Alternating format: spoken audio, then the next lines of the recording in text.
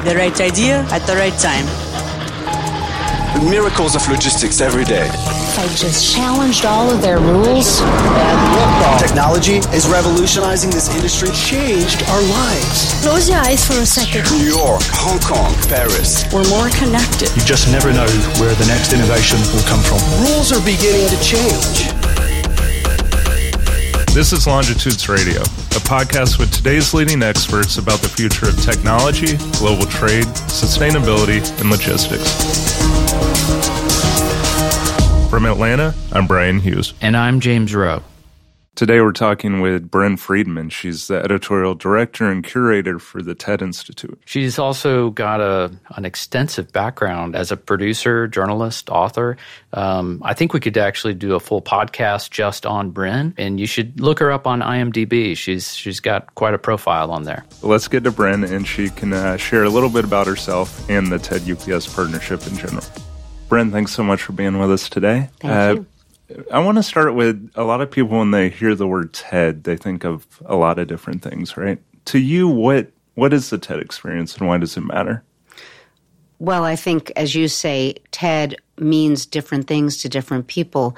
I've been a participant at TED. In fact, long before I ever worked at TED, I would go to the TED conference, used to be down in Long Beach, California, and I would call it Camp for the Brain, because you would go there for 5 days and listen to one speaker after the next who was absolutely at the cutting edge of his or her field, whether it was a poet or an astrophysicist or a mathematician or a musician.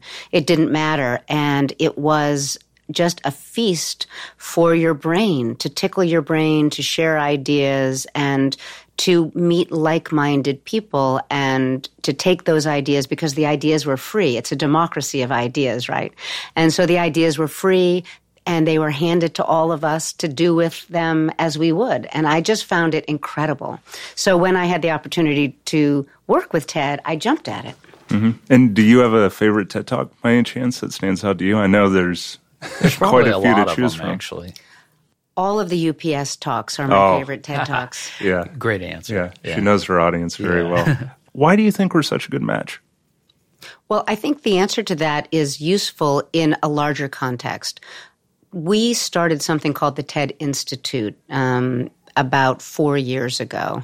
And what's interesting about TED, as I just said, TED is a place that is like a magnet. It attracts people who are writers and professors and philosophers. And so many people have giving a TED Talk sort of on their vision board, or it's part of something that they've dreamt of doing, and it becomes sort of the pinnacle of what they do. But we started to think, what about all those people out there who might have never heard of TED, and if they have heard of TED, have never perceived themselves as being a TED speaker? What about all those people out there in business where they are at the cutting edge of thinking about things that have real consequences and practical applications and may not be sort of the TED already converted audience? What about that world of people? What happens if we go in and we mine the rich ideas for people who have never even thought of themselves as a TED speaker? And that's what we did. We've gone out to several companies, including IBM, BCG, State Street, Tommy Hilfiger, Merck, all sorts of companies that we've gone out specifically in different categories. And we were really excited about UPS because UPS is a global logistics company that has reach in a way that most companies don't. And when you're dealing with logistics, you're not just dealing with moving a package from place to place. You're thinking about cutting-edge transportation. You're thinking about cutting-edge tracking systems. You're trying to figure out how do you get a vaccination to the most remote place in Africa. You're thinking about climate change. You're thinking about vehicles and the future of cities and density. So the kinds of things that UPSers have to think about are the kinds of things that the rest of us have to think about. But in UPS, you probably have to think about it first and early. And so we were really interested in mining for those ideas and partnering with a company like UPS to see if we could unearth ideas that were genuinely worth sharing. So did anything surprise you? You know, you've been doing it for 4 years. Did you learn something along the way, throughout that process that kind of surprised you or anything like that? I've never learned anything new. That sounds like a TED experience, right? When you say, did anything surprise me, are you talking about people, content? What do you mean? I think throughout the process, the learning, how did these corporations benefit from it in ways that maybe you didn't suspect?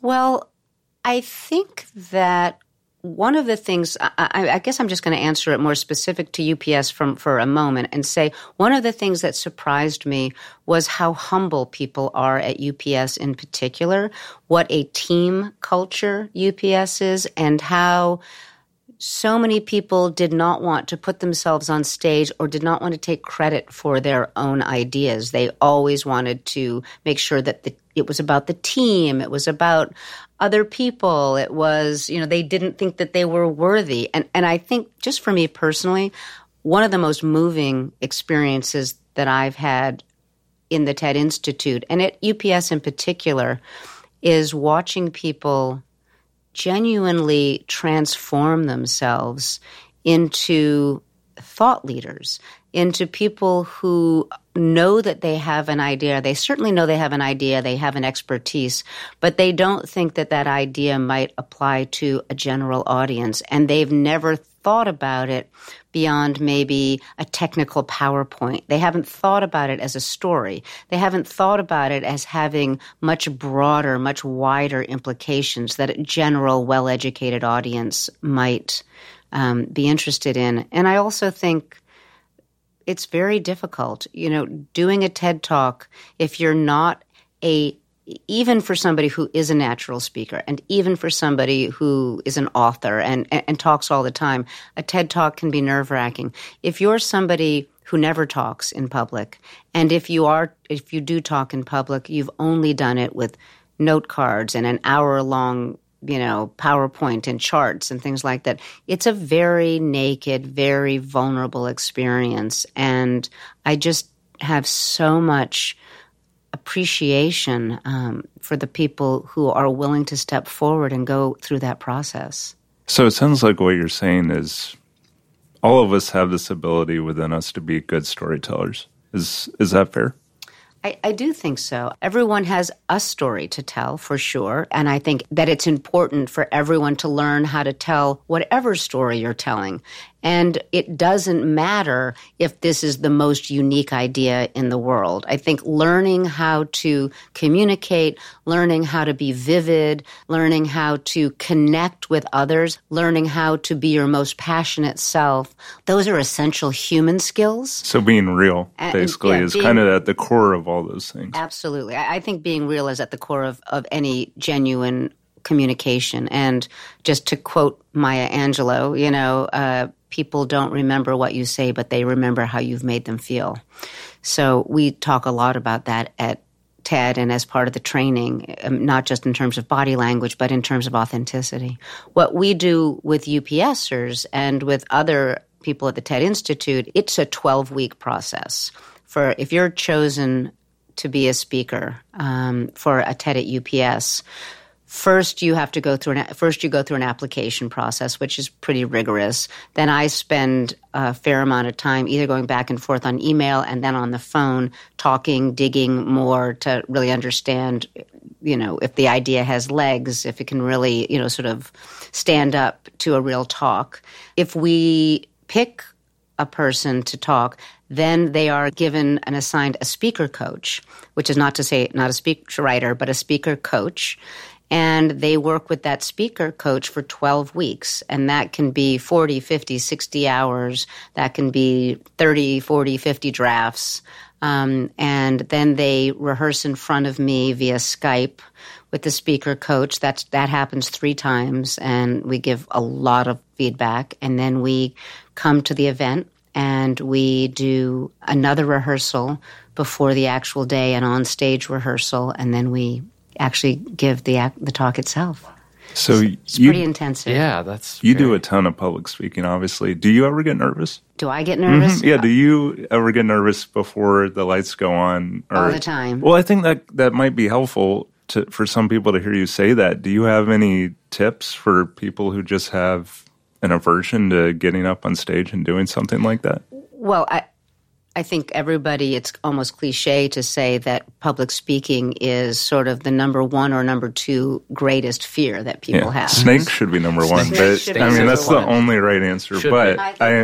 See, I vote for heights, but okay. Yeah. First of all, to know that you're not alone, that this is a profoundly shared experience, particularly when you're talking about something that you have nothing to hide behind. You're not an actor. You're not hiding behind somebody else's lines. You're not being somebody else. You are being yourself. And if you're being your most profound self about something you care most profoundly about, that is it feels like high stakes. But it also means that you are the perfect person to deliver this talk. So what do we do to help people get over their nerves? There's a lot of things. To start with, I think the most important thing is that you authentically care and know about this, and that your talk is not about you. Your talk is a gift. Your talk is a gift to the world. You already know your idea. You already know what you think. And so you're not doing this for your own benefit, and you're certainly not going to do it for your own self-aggrandizement. I mean, that's just narcissistic. If you think of your talk as a gift, then you stop thinking about it as, how do I look? And more about, how do I help this audience? How do I help people understand what I'm saying? How do I communicate it to them in a very clear way so that they can take this and maybe they can transform this idea into something even bigger, even better, that can change the world? So I think part of it is getting out of an egocentric, narcissistic way of thinking and really considering it a gift. So that's one thing, and that's a kind of a brain shift and not an easy one. And yeah, I imagine that when you're going through this too, you have to understand that your story might be coming through your mind and out a certain way, and that you guys will help shape it so that it's even more engaging, right? Yes. So we're looking for storytelling techniques. One of the things I'm always saying to people is, generic is the enemy of the memorable. So if you are just using a bunch of generic terms of this is great and this is fantastic, and like, what are you talking about? That's absolutely meaningless. If you're talking about something, saying, I'm very afraid that something will happen to my daughter. Okay, that doesn't help me. So I will say to somebody, no, I want to hear it. I wake up at 2:00 in the morning and I watch the clock tick by. And if she's not here by 2:07, I start to pace the floor. And the next thing I do is I start to think, has she run out of gas? Is she wrapped around some tree? Is she that starts to get vivid? I'm hooked. Right? I'm in. I'm nervous. Yeah, I'm a little nervous. Yeah, it's kind of like a show don't tell. Paint the scene, Yeah, it's theater of the mind, right? And that's what's sticky for people. I'm hearing realness, authenticity, those are big things. When you're getting submissions, and you get this a lot, whether from UPS or anything, is it just kind of, it's good, it's an innate, you see it, or are there certain things you're looking for? I think it's a combination of things. I know what I'm not looking for. So I would say I'm better at what's not good than I am at what is good. I do first a process of elimination. So, for instance, a lot of people think that a TED Talk is an inspirational talk, right? And so because TED Talks can be inspiring, which is not the same as an inspirational talk. So we get, not specifically from UPS, but in everywhere, TED, I had cancer. I survived cancer. Terrible, inspirational. I had faith. I did this. It made me close to my family. I mean, very, very, very moving, and much more beautiful and much more terrible, and stories like that. But there is not an idea worth sharing. The idea that having a terminal disease can change your life and bring you closer to people, while profound and moving, is not something that we haven't heard before. So one of the things that I look for is something that's surprising. Generally, there's very few entirely personal stories that actually make it to the TED stage. There are some, absolutely, and there are.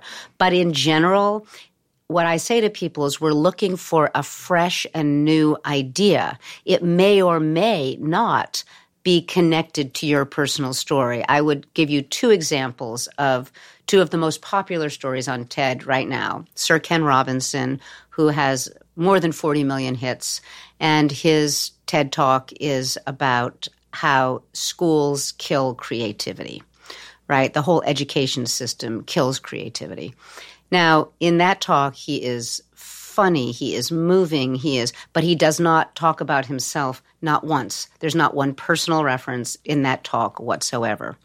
Amy Cuddy, on the other hand, who's from Harvard and really talks about the way our bodies change, how we can change our minds by changing our bodies. It's like you change your physiology and you can change your body. And she has a very a fun and profound and interesting talk. And she's the one who's famous for the Wonder Woman power pose that, all sorts of people do to feel strong, before they go on stage. And we do it at TED, all this stuff.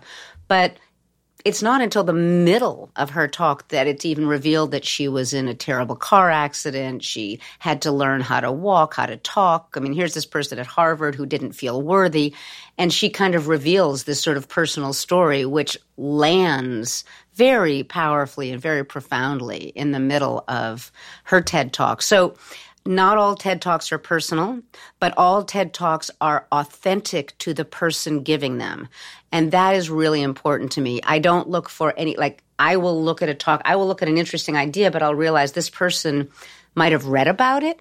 They might have done a great book report, but they are not authentically, they're not the researcher. They're not the expert in that field. They haven't experienced it personally. There has to be an authentic connection to an idea. The idea has to be surprising and new in some way. It has to be something worth sharing that somebody's going to want to spend 20 minutes listening to. So it's much easier to cut talks out than it is to figure out which ones to include. And that is what takes a lot of conversation and digging and all of that. So it's the third year at TED at UPS, and this year's theme is what if? It's a question that can lead you in a lot of different directions, but why do you think it's a question worth exploring? Well, I think the answer is in the question, right? The idea of what if can take you to the most grand ideas. What if we rethought our entire way that we're planning for cities? We have a talk like that this year. People are looking at trends and they all think cities are becoming much, much more dense in the future. But what if we're wrong? What if we've misread that? What if we could do it differently? What if, for me, the idea of what if opens up an entire world. In fact, it was last year's theme as well. And because there was so much richness and what we like to do when we think of themes, I say that we like to open the door, but still maintain a container, right? So, but I think what if opens the door to your imagination. It allows you to imagine a future. It allows you to rethink the present. It allows you to think differently about the way things are currently being done and to imagine ways that things have never been done. So I think it's roomy as a concept, and yet it's provocative. Yeah, so it leaves a lot of space to explore and offer a wide range of topics. And yes. And what's exciting is that some of these talks can actually make their way to the main TED page. From companies like UPS, when our talks get to the main page, can you describe what happens to them? Sure. All of the talks get online in some way or another, but some of them go onto the homepage of TED.com, and that's where the talks are kind of get premium space.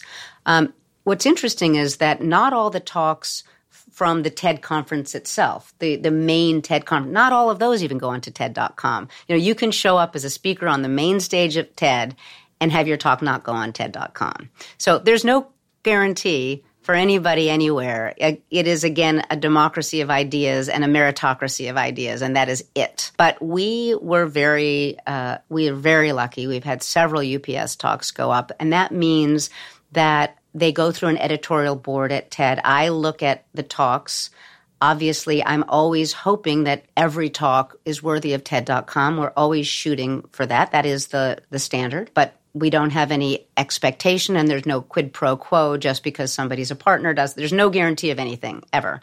It is a completely independent process. Once I've seen the talks on the stage, I then recommend talks to be considered. And then there's an editorial board, and we all sit in, and people discuss the talks and argue, and talks get voted on. And then the talks that are chosen, the speaker is contacted by the homepage people. There's all sorts of work, all sorts of social media work that goes into it. They're written up, and then the talk is debuted. Interesting. I think maybe a good place to close. If you take out your crystal ball, we said TED Talk, and it's almost synonymous with different kinds of talks, or it's a graduation speech or whatever. Do you think decades from now, people are still talking about giving TED Talks? I do. I think that TED Talks will always be relevant. I think TED has really been the pioneer in a certain form of authentic, naked, unadorned storytelling that is really about the power of the speaker and the power of the idea, and it doesn't need anything else. And I think I imagine TED will continue to exist, and what's clear is that there are many, many places experimenting with the value of speaking. And I think that the more we are talking to each other in the most human and most authentic way, the better off we all are. Bryn, thank you so much for being with us. As James said, we could have probably done an hour just on you and your stories and your background, but we'll save that for the next one, right? Yeah. Thank you. Thank you very much.